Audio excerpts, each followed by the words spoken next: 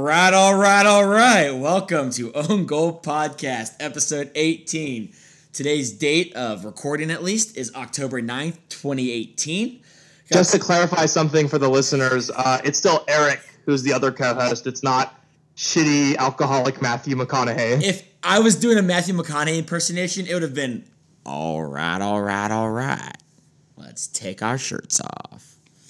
Speaking of taking our shirts off, and this will make more sense a little bit later down the episode, we've got a pretty loaded up episode for you guys to cover a lot of stuff.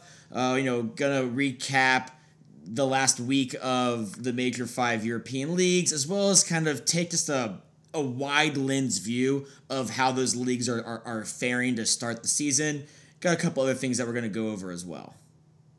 But first, to the byline. It's in, it's an own goal! It's a gift! Oh, he's almost done well to get that in because he's ahead of the near post. It's almost behind him. Sticks his left leg out. It almost hits his heel and goes straight into the bottom corner of the net. Gets ahead of the ball. It's the inside of his calf. Got no chance really, the keeper. Astonishing position to get the ball into.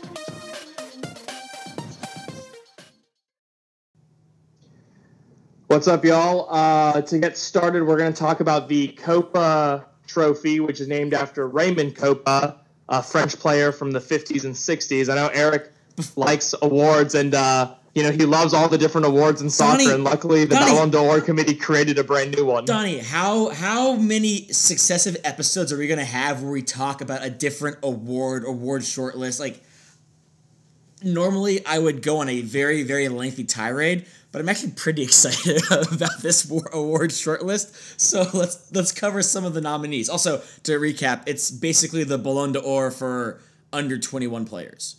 Yeah, and by the way, the Ballon d'Or list of nominees did also come out this week, but to spare you, and because it's the usual suspects, I did not go through that. So really, I've done you a favor. But something to be excited about on this 10-man shortlist, Liverpool's Trent Alexander-Arnold is there. If you've listened to a previous episode, we're pretty sure Sir Alex banged his grandma like back in the 60s. Donnie is pretty sure. I have literally said nothing about that whole bit.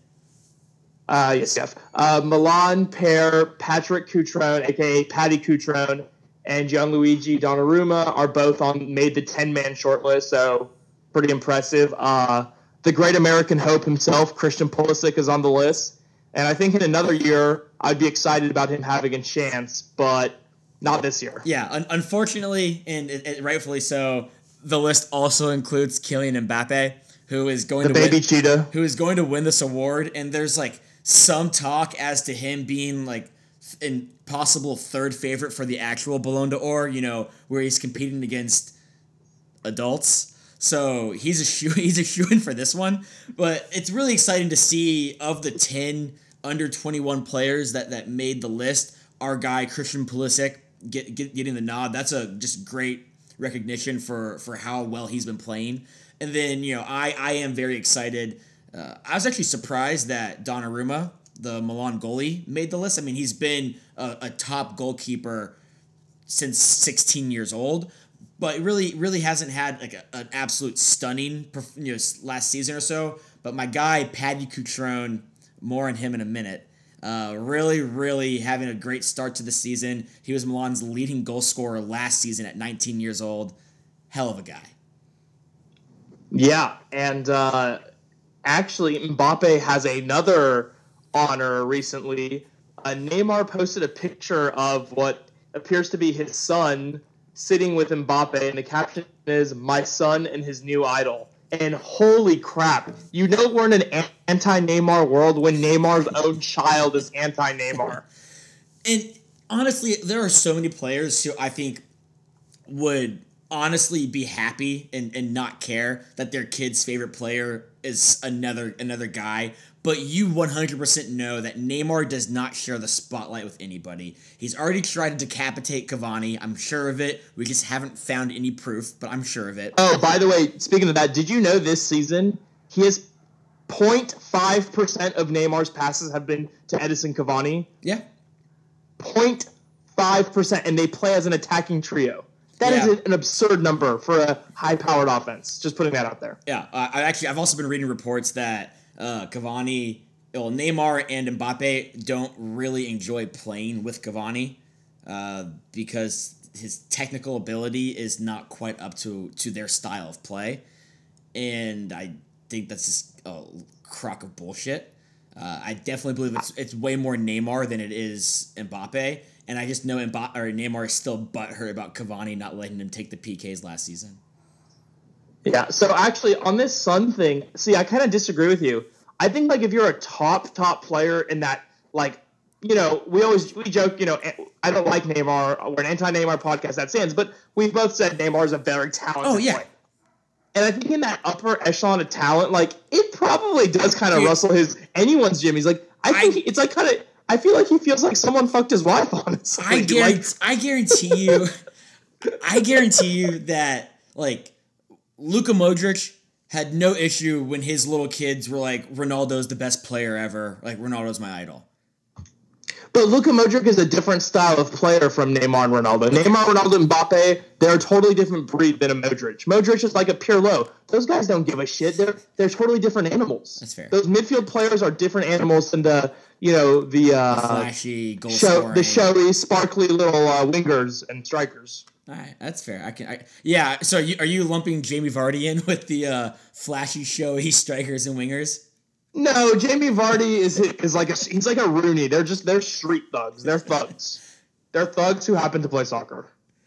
So it's just interesting, to see Neymar 100% does not enjoy that his son's favorite player is Mbappe. No way. But like his son is also in the right here though. Like his son's favorite player should be Mbappe. His son's favorite player. Much everyone's favorite player should be Mbappe. His son's favorite player is PSG's best player. Like, you can't blame the kid for that.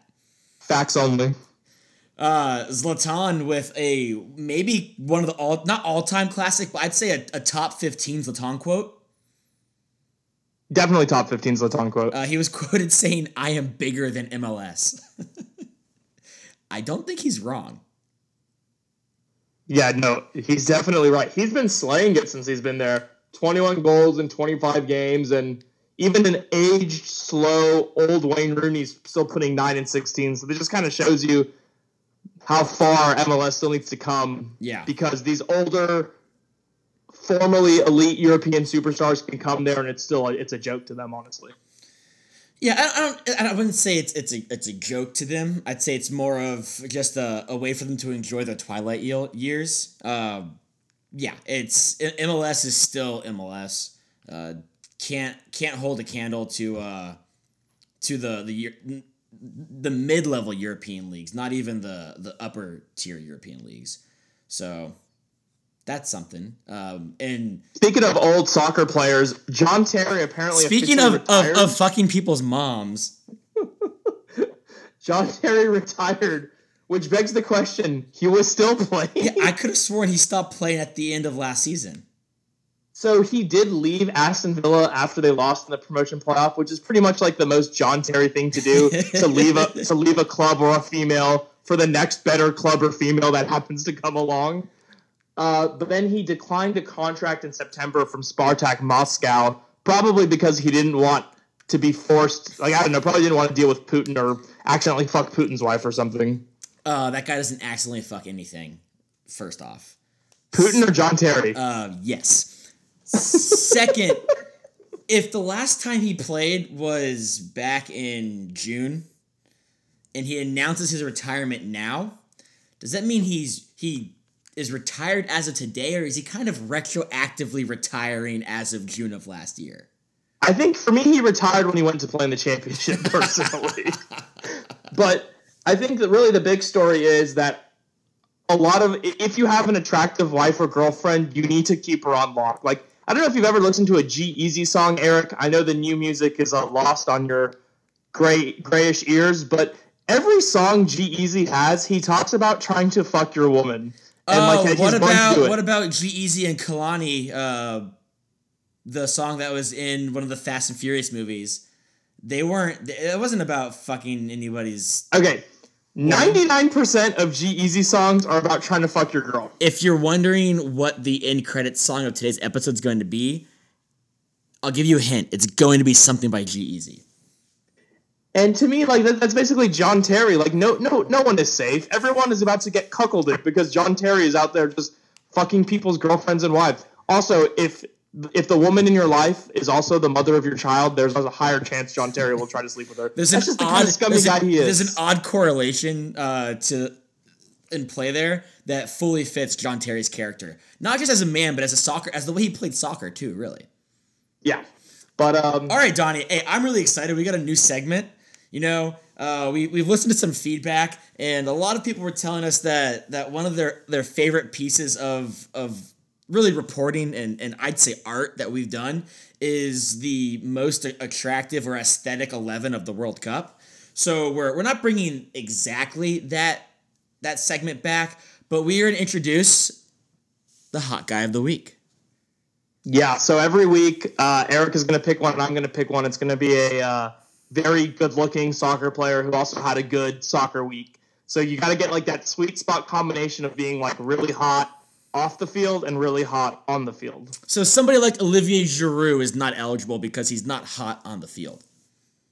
Yeah, I don't remember the last time that donkey has done anything. I mean, he did win a World Cup, but No. He was on a World Cup winning team. There's a difference between winning a World Cup and being a part of a World Cup winning team. All right, Donnie, who's your hot guy of the week? So I'm going to go honorable mention first to Aaron Ramsey, who got a goal in Arsenal's 5-1 shit pumping of Fulham. And that's who I thought you were going to pick, Eric. Oh, no. That was not my pick. My hot guy of the week has to be Edin Dzeko, who followed up a hat trick in the Champions League with another goal over the weekend for Roma. He's actually the only person who's better looking when he doesn't smile. It's weird. Like when he doesn't smile, you're like, that is a really attractive man. But then when he smiles, you're like, that is significantly less of an attractive man. He's got that like stoic Bosnian look about him where it's like, you know, he's seen some shit, but it doesn't faze him. I think that's a great pick. And yeah, he absolutely is dominated on the pitch. And Roma in general has really turned it on. I think there's a direct relation to Edin Dzeko putting balls in nets. So my probably putting some balls in mouths too. I was trying to tee you up there, and you just left me hanging like balls. I was debating whether I wanted to say it or not. All right, so my hot guy of the week, and feels a little weird because he's a little young, but I'm going with the aforementioned Patrick Cutrone. I mean, this dude has just he looks like he could if soccer didn't work out for him, he'd be in some like, you know, he'd still be living in Milan as a fashion model, the kind of rugged look with the facial hair and not the full beard. But more importantly, this guy had the Europa League equalizer against Olympiacos on Thursday, and then he put on a second goal later in that game to seal the victory. And he's just also, as we mentioned, was named on the under 21 Ballon d'Or. I'm not calling it by its name because I can't remember. It's the Copa Trophy. It's literally think about a trophy. It's a cup. Copa Trophy. So, as I said, he was on the under 21 Ballon d'Or 10-man shortlist. So, I'd say all in all, good week for him on just soccer in general. And, you know, even though Milan brought in Higuain, Cutrone is still finding ways to get on the pitch. And when he gets on the pitch, he's still scoring goals. Dude, Paddy Cutrone would look really good in like a long fur coat. Like shirtless, but in a fur coat. I'm thinking like if you remember like one of the opening scenes of Triple X, like that fur coat that Xander Cage is wearing. Yes, great movie by the way. It's a shit movie, but it's a great fur coat. Or you can even give him one of like the Jon Snow's like Night's Watch coats. Yeah. I just see Paddy Cutrone and I just want to wrap him in fur, man. That's all I'm telling you. No shirt with fur. Definitely. Also, every time he scores, he points at the fans, points at the badge, and kisses the badge. So, I'm a big fan. So yeah, that is our Hot Guy of the Week segment. Looking forward to hopefully, given how these friendlies goes, we'll get some American hot guys for you next week. But more on that later. We'll start with the Premier League. We always start with the Premier League. You couldn't tell Donnie writes the outline. And I'm just going to jump right into it. We're going to go ahead and just start with Manchester United and Newcastle guys, because of the foreplay. Before you jump in, just to anybody that listens to this podcast without first checking results of the previous week, if we lead off with Man United, that means that they won. And if we wait to talk about Man United until the very end and almost forget, that means they lost. So, Donnie, what happened with Man United? Well, they technically lost and won, in my opinion, this game. But they didn't tie it, I'll tell you that. I'm sitting there watching this game against Newcastle, and within about 15 minutes, Man United is down 2-0. And you really do think that Mourinho is going to get fired at halftime. This is 19th place Newcastle. I was besides myself. I couldn't fathom what was happening. I truly thought this was it for Mourinho. This was his last game. I honestly 2-0 down at Newcastle. He has to be fired after this. I know you were kind of joking about saying at halftime. I was kind of waiting to see like Ed Woodward like walk onto the pitch and just boot Mourinho 30 minutes in. But the second half was a totally different story. Man U played pure attacking soccer. They literally took out one of their center backs and just had Matic and Pogba take turns sort of being a center back, but sort of not really being a center back, and just fucking attacked and attacked and attacked. Juan Mata, who I've been saying should be playing because of his creativity and his ability to kind of see space and see openings other players don't, gets subbed on, hits a beauty of a free kick, 2-1, Man U still down. And you've been saying that Mata should definitely be playing. I've been agreeing with you that he should not be sitting on the bench, and he should probably just be sent to another team that wears red and plays in a city that starts with an M. You know, there's a lot of similarities, but yeah, playing for you guys is cool too when it happens. Yeah, hits the beauty of a free kick. Then Pogba and Martial have a beautiful 1-2 back and forth for him to hit 2-2. And in the 90th minute, who would have thunk? I mean, you would think it would be the other way around, but Romelu Lukaku crosses a ball into the shortest man on the field, and probably no Manchester United player needed a goal more than him. Alexis Sanchez with a header in the 90th to win the game. And holy crap, that game, I was feeling a lot. Even talking about it, so I'm feeling a lot. I know that you're obviously happy with the winner. And so here's my question.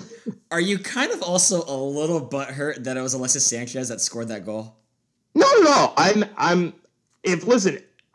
There's nothing I want more than to wake up and Alexis Sanchez to be the player he was at Arsenal and at Barcelona before that. Like, the team would become qualitatively so much better if he was that version of himself. No, I want him to be good. Okay.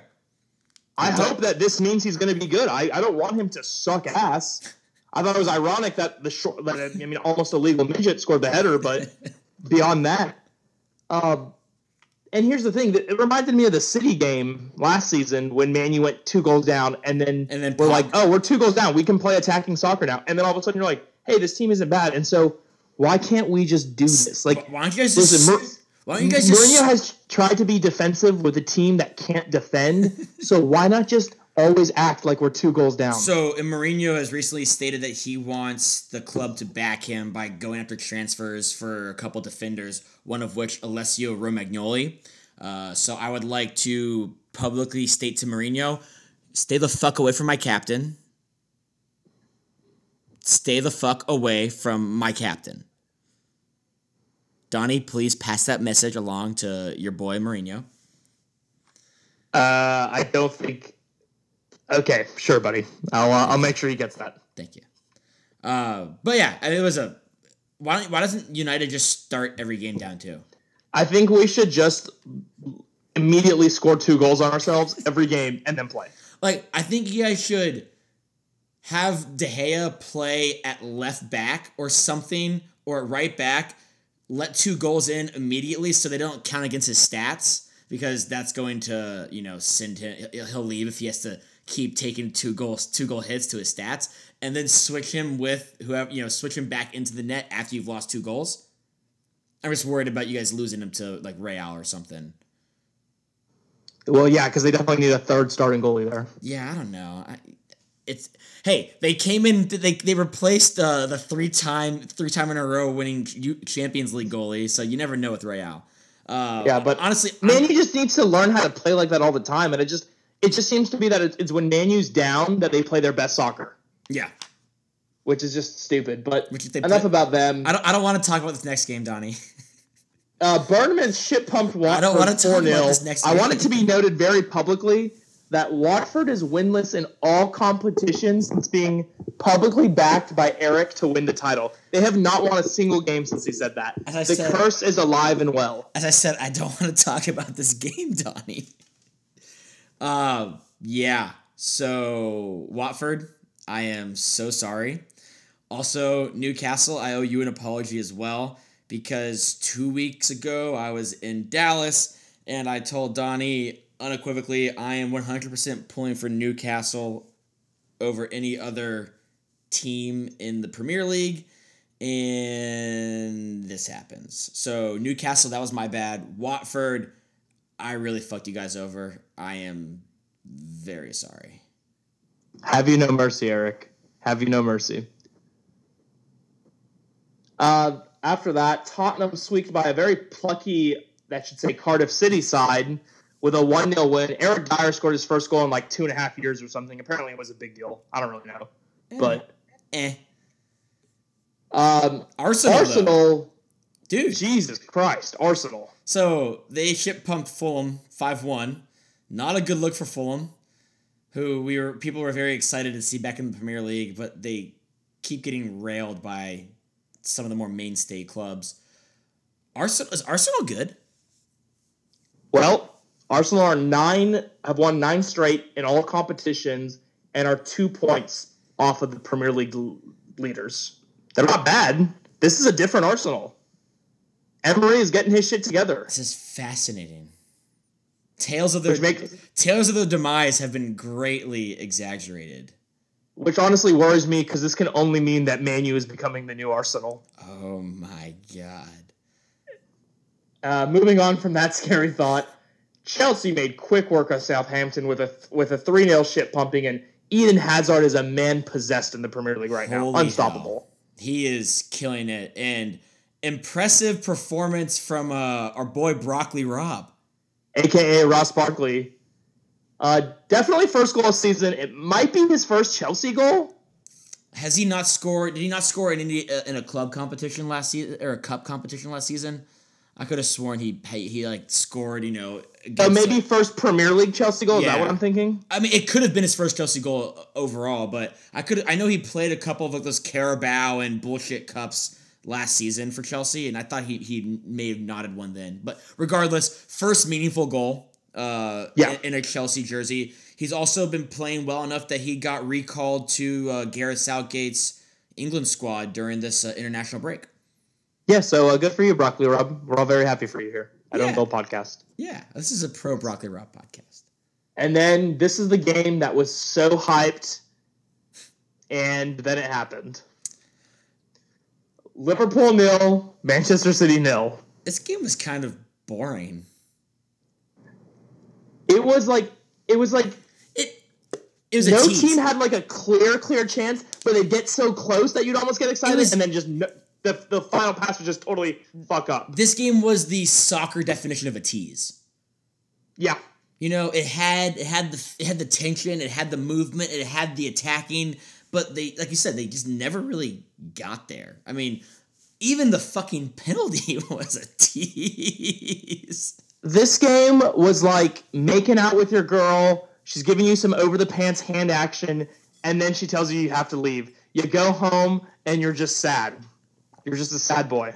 Yeah, very, very much. But you do fucking go home. Do you want to know who the saddest boy of them all, though, was? Probably Mahrez when he sent that penalty into fucking orbit. The best part of this is Gabriel Jesus afterwards saying, like, I don't know why the fuck Mahrez took the penalty. Yeah, well, yeah. Jesus was trying to take the penalty, I think. And Mahrez, who has been at the club for how long, is pulling rank. This was a classic Neymar Cavani, I'm taking the penalty over you kind of thing. And I love when this shit happens and the person that gets their way misses the penalty. So I've been noticing something. I think Mo Salah is a little broken this year. Yeah. He is not the goals that he would, the positions he would be in that he would absolutely score those goals last year. Not just this game, in a lot of games, he's not scoring those same goals. He's still getting in those positions. He's still getting in dangerous, opportunities, but he's not clinical like he was last season, which begs the question: was last season a one-hit wonder, or is it just something that he needs to work through, or I don't know. We'll see. Just something interesting to note. And so Donnie, doing a quick table check. Donnie, tell me about the media bias. Everyone praised Pep Guardiola for stifling the Liverpool offense for a 0-0 masterclass. Same thing happened when Man U played at Anfield last year, 0-0, and Mourinho got shit on for it. So just another perfect example of media bias. Didn't Mourinho get criticized for playing defensive soccer and not going for a win against Liverpool? Wasn't that the take last season? Yes. Yeah, interesting. So just that tidbit. So now we do the table check. City, Chelsea, Liverpool only separated by goal difference, all on 20 points. Arsenal and Tottenham really right behind them at 18 points apiece. Then you got Bournemouth at 16, Wolves at 15, and then of course Man U in 8th place on 13. So I have a very serious question. If I hypothetically, I'm not doing this right now. If I were to hypothetically back Bournemouth to win the league this season, would they start losing every single game they play? Yes. Okay, so I will not say such a thing. You realize, you need to repent. You've done something in this life to piss off a higher power. You're taking other people down with you. You know that, right? There are innocent people like me who are being burned for this. And every fan of the U.S. men's national team. You have a loose definition of the term innocent, my friend. My hands are clean in this mess, figuratively speaking. Well, you know what you are guilty of? And I'm guilty of it even worse. The Bundesliga is exciting. I know. We were so wrong on this take. German fans, if I could apologize in German, I would. I don't think there's a word for apology in German. I think it's just fuck off or something. That's fair.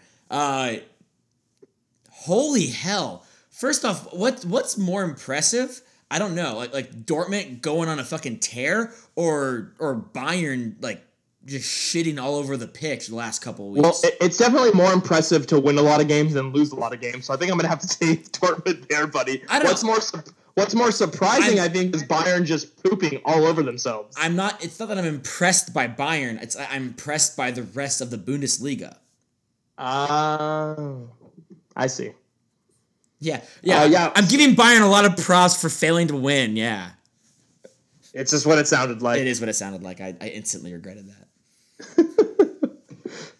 Werder Bremen beat Wolfsburg 2-0 in the Green Dub Derby, as we called it last week. Oh my God, this Borussia Dortmund Augsburg game was super exciting. The substitute, Paco Alcacer, who left Barcelona, quote, to be happy and to play soccer, scored a hat trick as a substitute. Like, I'm just loving all these hat tricks happening. Do you know this guy, Paco? He leads the Bundesliga in goals scored this season, and I think he's played a total of less than 90 minutes. Oh, so he's like a super Asensio. Well, he's a super sub, or as we would say, a super Asensio. I'm wondering. I mean, at some point, he's going to get himself into the starting lineup. And yeah, probably in their next game. I imagine it's really hard. I imagine to not play a guy who just scored Listen to me. If I scored a fucking hat trick and I didn't start the next game, I would lose my shit in the locker room. I would shit on the coach's car. I would shit on it. Well, my concern is that, especially with the injuries that Pulisic has been dealing with, Pulisic might start struggling to find playing time in a new look Dortmund lineup. At which point, would he start shitting on the coach's car? No, Christian's too classy of a guy to poop on a car. That's something that I would do. That's fair. Speaking of pooping on a car, well, no, that's that transition. Did you get on a car recently? No, but our boy Weston McKennie keeps shitting on the competition. Hey, Donnie, how do you follow up your first Champions League goal? I would think with your first Bundesliga goal, perhaps. I'll take that for 500, please. Our very not sad boy, Weston McKennie, in the game immediately following his Champions League winner, goes ahead and put Schalke up 1-0 against Dusseldorf, which they ended up winning that match 2-0. Dude, Dusseldorf does not sound like a real name. It either sounds like a dwarf from Lord of the Rings, or it sounds like a city in Game of Thrones. One of the two. You know what? If you look up Dusseldorf in an Urban Dictionary, they say it's urban slang for pooping on someone's car. So like I Dusseldorfed all over. I Dusseldorf.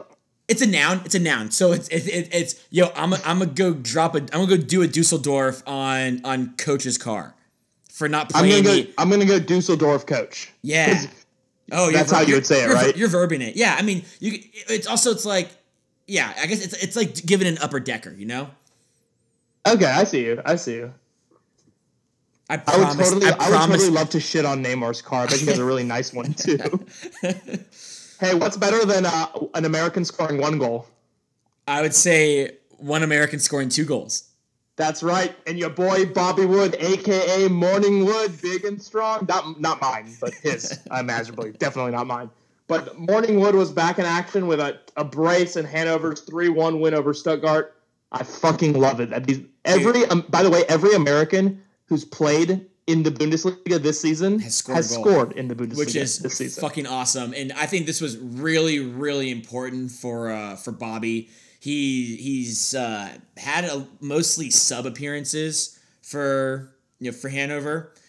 So to see him not just be in good position and play well, which he's actually done all season, but notch 2 goals and help deliver the win against Stuttgart for Hanover, really, really important to see. Instagram is not fun when Saturday mornings he doesn't post a picture of himself with the hashtag Morningwood. I think that's one of the greatest things a soccer player has done on social media. And I miss his Morningwoods. Dude, what is going on with Bayern? I don't know, but I love it. And my roommate is a massive Bayern fan, and every time I try to talk to him about it, he literally goes, I don't want to talk about it. But when they're winning, when they were like top of the league, he's like, oh, when can I come on the podcast and talk about Bayern Munich? But now it's like, I don't want to talk about it. Hey, Pajino, we would love to have you on the podcast soon to talk about the Bayern Bundesliga title race outlook. But yeah, they got shit pumped by Mönchengladbach 3-0. It was bad. It was great. I just think that like their players finally got old, and then that Robin and Ribéry like finally had to use walkers out there. Yeah, no, I mean they have good talent, but they have a lot of old talent.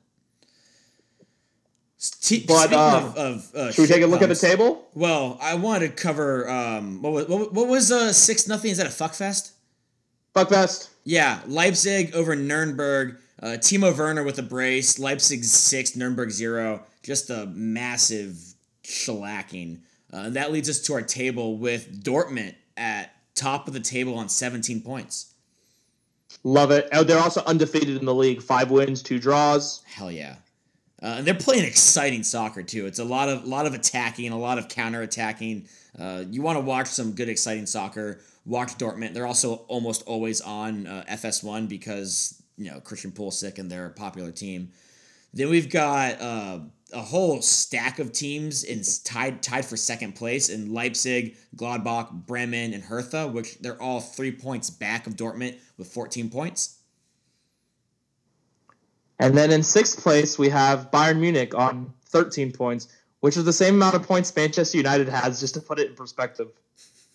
Hey, Donnie, not to be a dick, didn't the Premier League start like 2 weeks before the German? Yes, they have 1 game in hand on us. I will give you that. Okay. But I bet you Bayern won't win their next game. But Man U, I think we play Chelsea our next Premier League game, so we definitely won't win our next game either. Also exciting news is one more American is making his way over to the Bundesliga.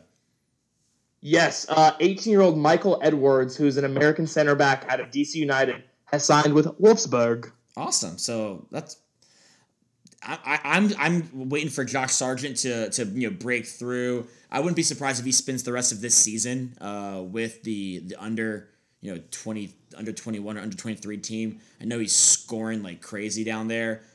So he'll break through. Hopefully Michael Edwards will be able to break through as well. And I know Schalke have another young American on their youth squad as well. So there's a lot of development going on for Americans in the Bundesliga. And you just can't tell me that it's not going to make a world of difference to have these guys playing in the Bundesliga versus MLS. I mean, you just have to be out of your mind if you just don't see the difference there. Oh, yeah. And interesting fact, although I'm not trying to refute your argument or your point, Bundesliga did not have a single player nominated for the Ballon d'Or.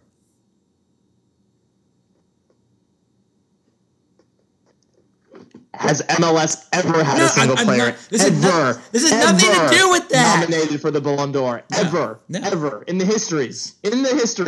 No.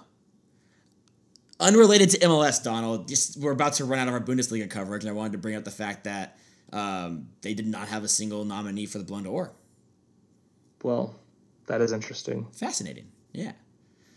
Lewandowski's a Polish fraud. So moving on to La Liga. And another thing that some people would say is shocking, but you and I have called it before the season started. Real Madrid are struggling to score goals. They could not find the goal with fucking a map, a Garmin, a GPS, Waze, whatever, a fucking compass, whatever it is you need to navigate, they cannot find the goal. They're held scoreless for the fourth game in a row and lost to Alaves. Who the fuck is Alaves? They're stuck looking up at the night sky trying to use celestial navigation to find their way to the goal. And guess what? Yeah, but it's not fucking working. Yeah, because they don't know what the fuck. They don't know. Their North Star was Ronaldo and Zidane, and they both left. So, yeah, this is hilarious to watch because it was the most. When you don't replace a guy who scored a goal per game for 9 years, and you don't replace your 3 times Champions League winning coach, what do you think is going to happen? This was the most predictable emergency in soccer. Yeah. So, interesting to see if they splash the cash in the January transfer window. Watch out. I'm thinking yes. Chelsea, hold on to your Hazard very tight, Chelsea. Who just said, quote, Real Madrid is the best club in the world, and I go back and forth about my future all the time. And he said that ever since he was a little boy, he's dreamt about playing for Real. So. But it's okay, Real Madrid fans. Don't worry, because Barcelona's kind of struggling too. Yeah, what's the beard watch? Beard watch is Barcelona still winless in La Liga since Messi shaved his beard after a 1-1 draw at Valencia. Donnie, hit us up with another media bias point. Man U was shit on for drawing Valencia 0-0, but Barcelona just drew them 1-1. So maybe Valencia is just a sound fucking defensive team. I don't know, but I just the bias. It's just the bias. It's the anti-Man U agenda that just disgusts me. So I cannot wait for in an episode or two when this podcast fully devolves into a conspiracy theorist podcast. Stay tuned for some hot takes, boys and ladies, if you're out there. Ladies, you better be out there. Do you know how much time I spent researching hot dudes today? If you look at my work computer history, it says hot soccer players. I do not want a single person to operate under the illusion that Donnie was researching hot guys for anybody's benefit outside of his own. Well, you know who's gotten to take advantage of Barcelona and Real Madrid fucking playing in toilet water, basically? I would have to go with Sevilla. See what I did there? See what I did there? You thought I was going to go with Atletico Madrid, but I pulled the rug out from under you? Yeah, no, both work. Sevilla beat my beloved Celta Vigo 2-1, but it's okay, Celta Vigo, I still love you. And Atletico got a nice 1-0 win against Real Betis, which is like the most Atletico scoreline possible, just 1-0. Yeah, solid defense, score 1 goal. And so our table currently, we have Sevilla at 16 points. Also, this Sevilla team that knocked out Manchester United in Champions League last year. Oh, the world is ending. Man U lost to Sevilla. Oh, yeah, but they're going to win La Liga, so suck it. Sevilla, please win La Liga. Please win La Liga. So Sevilla at first with 16. Barca and Atletico Madrid both with 15. Real Madrid, Espanyol, and Alaves all on 14. Let's go Alaves. Why? Why did you just fuck over another team? Because I picked the one that I think is least likely to actually make a sustained challenge. So I don't want to jinx the other two. Why couldn't you say let's go Real Madrid? Because the curse knows my heart. Eric, take us to the land of linguini, please. Buongiorno. Let's go talk about Ronaldo. I apologize to everybody that had to hear that. Especially Italians. We're very sorry for appropriating your culture like that. You called it the land of linguini, and you're blasting me? That would be like me calling Poland the land of sausages. Like, they're known for having good linguini. There's nothing wrong with that. Now, if I called them a spaghetti slurper or something, that would be different. That would be a different matter, but I didn't this time. You didn't, of course. You didn't just say it. So, Serie A, Juve remained perfect on the season. 2-0 win. Ronaldo put another ball in the net. So, he's scoring again, which is not surprising, seeing as he was Real Madrid's goal scorer. Roma have actually gone on a little bit of a winning spree ever since I kind of shat all over them 2-3 episodes ago for... That's called the reverse curse, by the way. Yeah, but like... Of course it is. The one of the two matches that I had kind of highlighted as a Serie A match of the week to pay attention to was Lazio Fiorentina. This was a just classic Serie A Italian game. Lazio ended up winning 1-0. Immobile, he's so fucking good. Got the winner in I think the 37th minute, and then it was just steady attacking, defending, team structure. Good result for Lazio. I still like Fiorentina. I do think that Lazio is one of those teams, near the top that they need to take points off of to be able to contend for like a European League spot. So that's going to make things a little difficult. And then one of the other upstarts that people have been pretty big on, Sassuolo, had a pivotal match against Napoli. They lost 2-0. Went down in the 3rd minute, picked up a red card in I think like the 30th minute. Just did not do themselves any favors. They've dropped points back-to-back to Milan and Napoli now. Going to be hard for them to get results against the top-tier Italian teams, which they'll need to do if they too want to compete for a European spot. Yeah. I love that Milan beat Chievo Verona 3-1. Yeah, I definitely mistyped that and said 31, which makes no sense. Milan with a 3-0 victory. Higuain with 2 goals, and my boy Giacomo Bonaventura with another goal as well. Milan's still the only Serie A team without a clean sheet, and I just kind of find that ironic, seeing as I'm the guy who loves good, sound defensive soccer. I just want one clean sheet, please. I kind of love it because it's obviously when we first met, I was a Roma fan, and now I like Milan more than any other team in Serie A. I like their fan base, I like their history, I like their culture. Milan has overtaken Roma for me throughout the course of our friendship. But I love that they're winning, but still conceding goals because I know how much that fucking bugs you. You know who else it bugs? My boy Gattuso, all right? Oh. He said the only thing he trusts less than a 1-0 lead is a 2-0 lead with this Milan team. Yeah, let that sink in, okay? I love Gattuso. He's got some fucking great lines. He's amazing. And you watch a Milan game and you can just, if you start thinking, is that a dog barking like uncontrollably on the sideline? It's not. You're actually hearing the microphones pick up Gattuso shouting at his players nonstop. He gets all red in the face. I love the passion he brings. And I do love the attacking soccer Milan's playing. There's a lot of exciting link up, between the mids and the wings. It's exciting to see. Higuain is killing it. dude is actually, is a really good soccer player. And it's exciting to be able to watch him play for a team that isn't Juventus or Argentina. Yeah. So, Eric, what's the Serie A table looking like? Well, Juventus, after playing 8 games and being perfect, is on 24 points. It's just some simple math. Napoli in second with 18 points. Then you've got Inter in third on 16. Lazio are in fourth with 15 points. Sampdoria and Roma are tied for fifth on 14 points. You have to go all the way down to 10th place to find Milan. But we're on 12 points, and we have 1 game in hand due to the season opener being against Genoa being postponed due to that bridge collapse. So really, if Milan beats Genoa, that would put them, at that 15-point range, with that game in hand. So I'm not terribly concerned with where we are at this very moment. It's good to see Milan get 2 wins after squandering a lot of leads, a couple games before.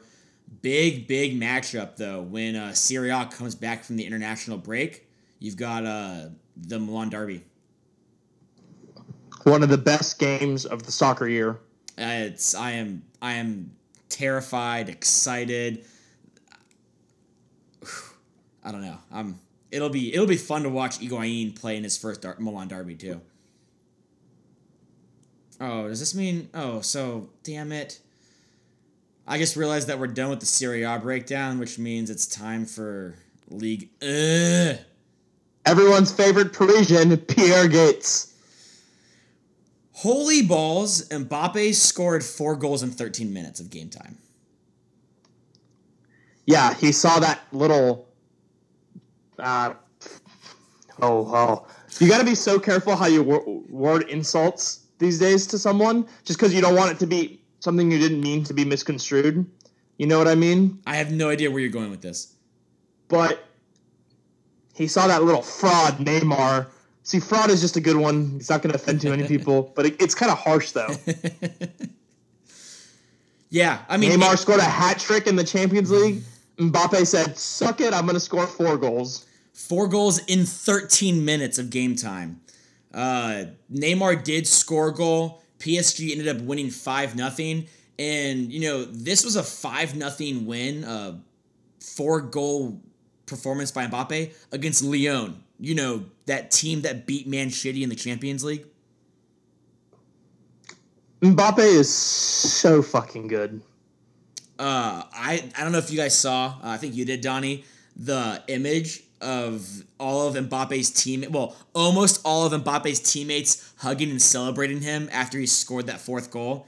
And there's just an image of Neymar looking like mean mugging, straight-faced as fuck. That it was in that moment I was like, there is not a chance in hell this guy is happy that his son's favorite player is Mbappe. Well, think about this. Neymar's 25 years old. Mbappe's 19. Mbappe's probably already a better player than Neymar. Yeah. Like, the thing, my only worry about Mbappe is that he's like, when you win a World Cup that early, like, that is the prize in soccer. World Cup is worth 25 Champions Leagues as far as I'm concerned. I hope he just keeps keeping the intensity up, because my worry about him is he's gonna just kind of be like, get complacent and be like, well, I've already won the World Cup, so fuck it, I might as well party. I hope that doesn't happen. That's my worry. I don't want it to happen. I'm not saying it will happen. I can see that as a concern, but I think as long as he doesn't have the Champions League, even though as long as he doesn't have the Champions League, I could see that being, you want what you don't have. You want what you've never had before. So even though obviously the World Cup is, I agree with your equivalent of 25 Champions League, if he's never had the Champions League, then that's going to be what he needs to get. Now, if he goes on a fucking tear and they get the Champions League victory this season, then I would be a little more concerned about complacency with his career moving forward, because he has the potential to be something spectacular. I think I said it during the World Cup. I'll say it again. Mbappe has the potential to be the best soccer player of all time. And this is, in a generation of arguably the 2 best, as some would say, the 2 best soccer players of all time right now. neither Messi nor Ronaldo were anything like this at 19. Not even close. It's phenomenal. Well, so we also had just a quick Nantes update. They got shit pumped 3-0. Miazga played another full 90. Nantes kind of sucks. They're in 19th place, 4 points in the drop. It's really early on, and that's one thing I've actually kind of looking at all these leagues and all these tables and everything. Everybody is still, with the exception of PSG being, 8 points ahead of second place. PSG has already won. PSG's already won. And in Serie A, you've got Juve 6 points up on Napoli. I don't see Juve dropping enough points for Napoli to catch up. But outside of that, all the other title races and then every top 4 or bottom 3 competition or race, it's so close. We've barely played any league soccer so far. So obviously we're overreacting a lot. The only thing I know for sure is that I screwed Watford over, and I'm so sorry, everybody. Yes, you did. But you know what? We can put all that Euro trash behind us now and talk about U.S. soccer, baby. USA! USA! Yeah. How do you like that, Putin? You rotten commie. So, USA kicks off against Colombia this Thursday. I believe it's on FS1. ESPN, I think so, at 6:30. ESPN refuses to say what the channel is on the score when you check online, which almost always confirms that it's on FS1. So that's all I need to know.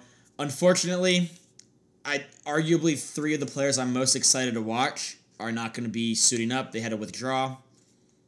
Yeah, he's talking Tyler Adams, Weston McKennie, and the Great American Hope, Christian Pulisic. No, I'm talking about Tyler Adams, Christian Pulisic, and the Great American Hope, Weston McKennie. Excuse me, sorry. It's okay. We all make mistakes. And then on Tuesday, next week, we got Peru on ESPN2. So, 2 really strong teams that I think there's a great chance to experiment with these kids. It's always good to experiment with children, as I always say. And I don't know if they're calling their top squads Peru and Colombia, but it looks like the prospective rosters are pretty strong. So it's not like we're going to be playing against their C-level squad or anything like that. So kind of just looking at the squad, you got Brad Guzan being called back in goal, with along with Ethan Horvath and Zach Steffen. And like I said, I'm okay with having a veteran guy to be a part of the camp and to be there with everyone. No problem with that. Yeah, and I think Dave Sarakin was asked about this a couple weeks ago, and he said if we were playing competitive matches right now and he had to pick a goalie, he would give the nod to Zach Steffen, which I think is more than fine. Brad Guzan has said that he's not ready to give up on playing competitively for the U.S. So I like that not only are we bringing in an experienced veteran guy, but also somebody that's going to push Ethan Horvath and Zach Steffen to compete and try to get a spot. Yeah, and like I said, I think there's just a lot you can learn from having that veteran leadership. Definitely. Especially in the goalkeeping position. 100%. Moving on. Looking at the defenders, we got the big 3 there. The big 3 being John Brooks, Cameron Carter-Vickers, and Matt Miazga, who I have said, because our talent is so good in defense, I have called for 3 at the back for the U.S. national team. Hallelujah! Hallelujah! But we have a couple of, and then we got obviously DeAndre Yedlin's going to be there. Anthony Robinson looks like he's going to be a mainstay, and they're really going to work him in that left back position, which honestly perfect. I'm so fucking stoked. Huh? I'm so fucking stoked to see Anthony Robinson worked in there. Get Yeti Robinson, and then if you want to go 3 at the back, I'm all for it. If you want to do 2 at the back, you've got 3 quality guys to pick from and cycle between. And then we got a couple of new faces coming in. One guy who I'm happy he's been called up is Reggie Cannon. That's a fantastic name, especially for a fullback, someone that's going to be bombarding up and down the pitch like a cannon. He is FC Dallas's starting right back this season. He's been their starting right back. He has started every single MLS game for them. Damn. That's 31 now. Damn. And they're the number 1 team in the Western Conference, by the way. This is not an MLS podcast. But so he's there, so that's good to see another young guy get some international exposure, and so we can kind of push them to Europe. Yeah. Probably the Bundesliga. Let's be realistic. I'm all for it. I don't care where they go. Just send them to Europe. And then you have Eric Long, who's a 25-year-old center back for the Red Bulls and a very good-looking guy. Might I add, really, really good-looking guy. Great cheekbones. Unfortunately, he's 25, so I have a feeling he's going to stay in MLS. I don't necessarily see this as somebody that's going to work his way over into Europe, but the U.S. soccer team will always have players called up from MLS. So as long as we continue developing European talent as well, I don't have an issue, giving these guys a shot. And then on that same note, an even older center back from the other New York team, NYFC, Ben Sweat. Not a great name. No, as great as Reggie Cannon is as a name, Ben Sweat's on the other side of the spectrum. So tough break for my guy Ben, but good to see him get his first ever call up at the age of 27. I think I shit on MLS a lot. I mean, I really fucking pummel it to the dirt, but I appreciate that this guy's getting a chance to play for his country. That was my dream growing up, and I appreciate that, and I am happy for him. Yeah, it's a great accomplishment. Moving on to midfield, Kellen Acosta getting another call up. This is going to be, I think, a midfield that we're seeing a lot of the couple guys, Pulisic, Tyler Adams, and Weston McKennie had to pull out. So it's not the ideal midfield lineup that we would have wanted, but I'm happy to see Kellen Acosta in there. I thought you'd be even happier to have Michael Bradley back. I am excited to have Michael Bradley back. One of the things that we haven't seen the last couple of friendlies is any experience. The most experienced players have been DeAndre Yedlin and Bobby Wood.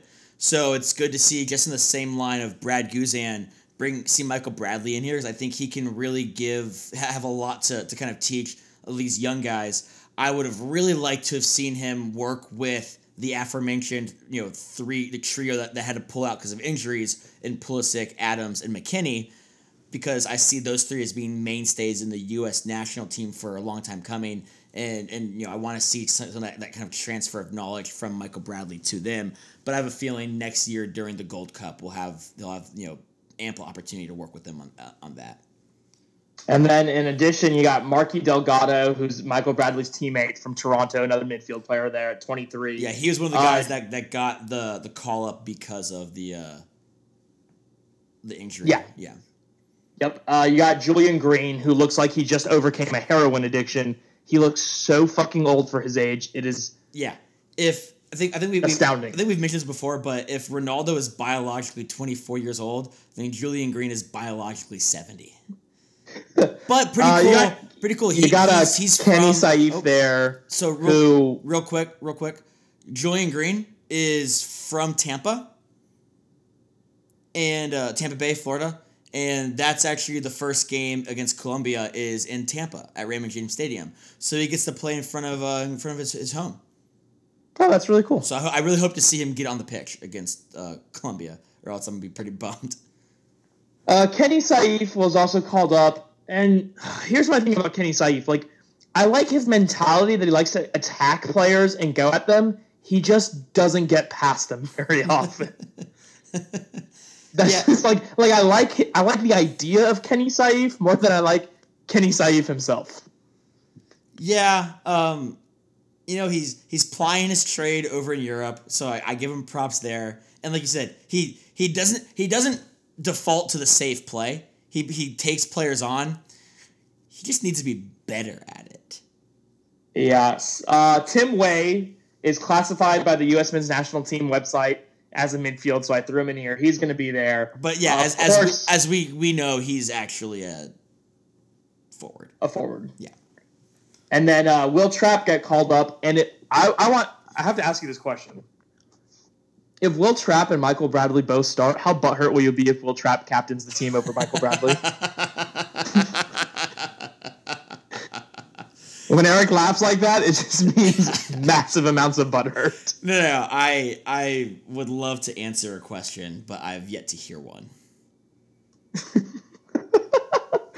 And the last midfielder I want to talk about, I saved him for last because this is the player I'm most excited to see out of these kind of guys. Him and Reggie Cannon are probably two because we haven't necessarily seen him, is Jonathan Amon.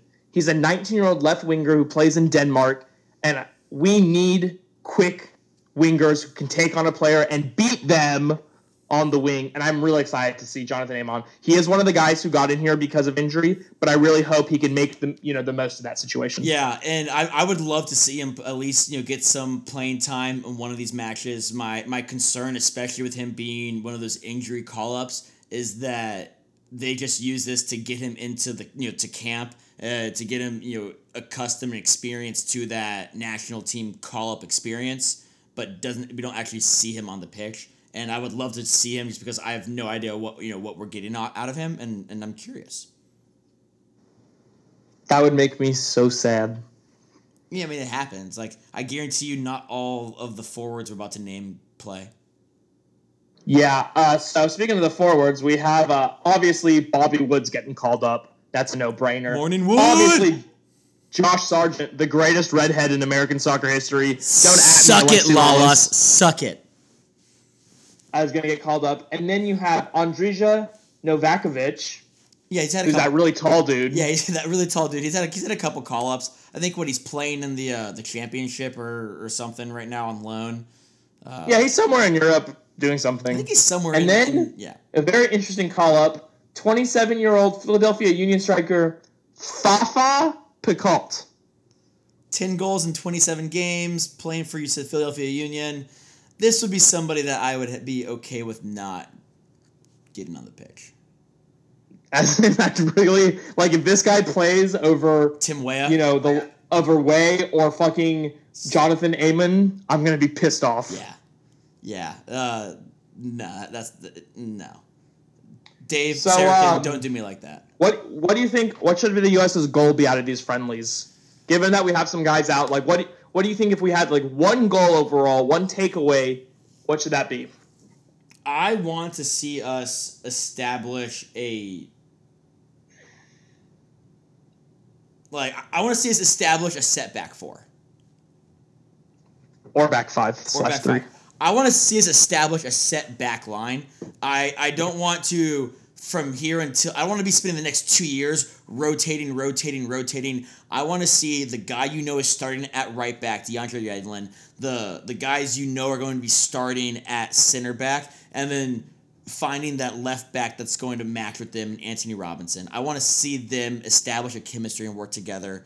For the other positions, I would love to see us,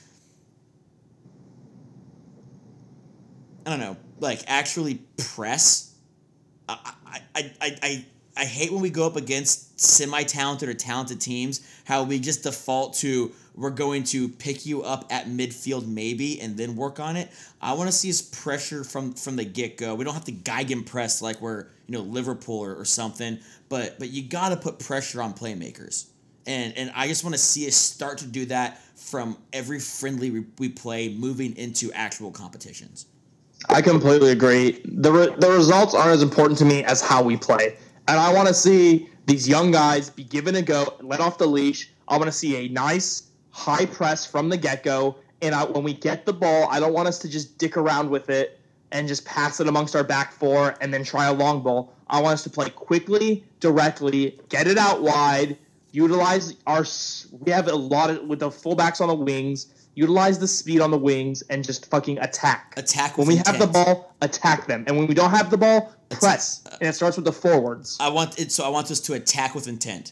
Unfortunately, I would say 2 or 3 of this roster's best players at quickly attacking are Christian Pulisic, Tyler Adams, and then on the high press side, Weston McKennie is a monster on pressuring the ball. So it's kind of unfortunate that we're not going to have those 3 guys for these 2 games. But I still want to see the rest of our team go forward and exactly like you said, attack with intent and purpose. Yeah. Don't play these games to not lose them. Go out and try to win games with a style that's American and just attack. Like Clint Dempsey. Be Clint Dempsey. Be the spirit of Clint Dempsey and just fucking attack and play with swagger. Amen. So we'll looking forward to watching that game on Thursday, and then we'll come back with another episode next week where we'll recap the U.S. game, and then we're going to look ahead to the next week of matches over in Europe. Yeah, there we go. Over in Europe. You forgot about that content. No, I realized that we've got the U.S. game this week and then the U.S. game next week against Peru. So I think we actually maybe we should record after.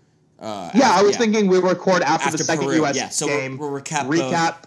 U.S. and then preview Champions League and the European domestic leagues. Perfect. All right, everybody. If you know where to reach us, please send us your emails, your tweets.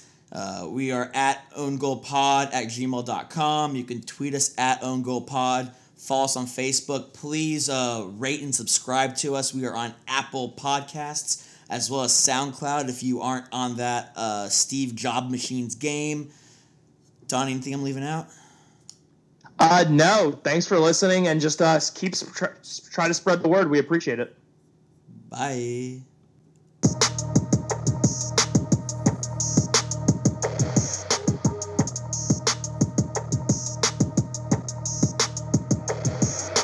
Hit it one time, I'm a piper. If I hit it 2 times, then I like her. If I fuck 3 times, I'm a wifer. It ain't safe for the black or the white girls. It ain't safe, it ain't safe, it ain't safe, it ain't safe. Tell your man pipe up, nigga pipe up. And advance from the safe in your face when you say money dance, turn this shit into a nightclub.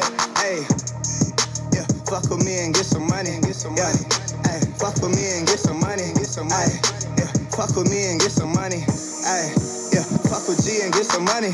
No limit, I'm a fucking soldier. Ay, always lit, yeah, I'm never sober. It's for 3 days in a row, yo bitch coming over. Told that bitch to kick rock, she act like it's a boulder. Ay, Rory, shopping, that mean copping, always popping, hella popping. She's a bopper, homie, hopping, ain't no stopping. Album dropping, got the city on fire. Bitch lying on me like she tired. I'ma have to fuck around and call Kamaya. Ho stirring up the pot, jambalaya. Them girl, if I hit it one time, I'm a piper. If I hit it 2 times, then I like her. If I fuck 3 times, I'm a wifer. It ain't safe for the black or the white girls. It ain't safe, it ain't safe, it ain't safe, it ain't safe. Tell your man pipe up, nigga pipe up. And advance from the safe in your face when you say money dance, turn this shit into a nightclub. Fuck him, then I get some money. Yeah. Fuck him, then I get some money. Hey. Fuck him, then I get some money. Yeah. Fuck him, then I get some money.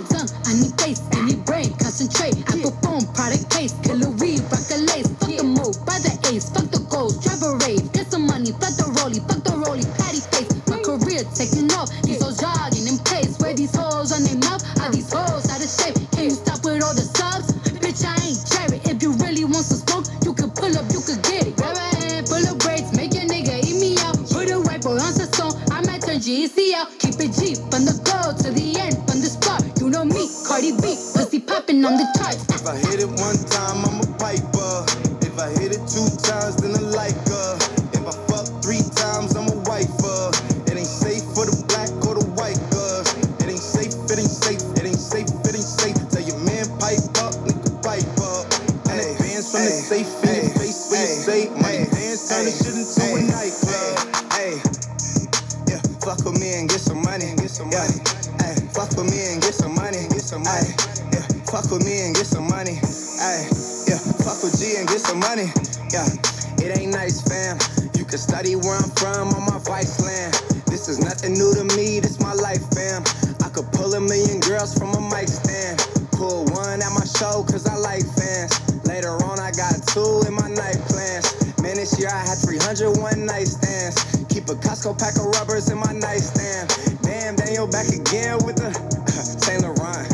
Hey, they send me product. Yeah, this retarded. Hey, this was free. Hey, bitch, you bought it. Bitch, you on my dick. Hey, bitch, get off it. If I hit it one time, I'm a piper. If I hit it 2 times, then I like her. If I fuck 3 times, I'm a wifer. It ain't safe for the black or the white girls. It ain't safe, it ain't safe, it ain't safe, it ain't safe. Tell your man pipe up, nigga pipe from the safe in your face when you say money dance, turn the shit into a nightclub. Yeah, fuck with me and get some money. Yeah, fuck with me and get some money. Yeah, fuck with me and get some money. Yeah, fuck with G and get some money.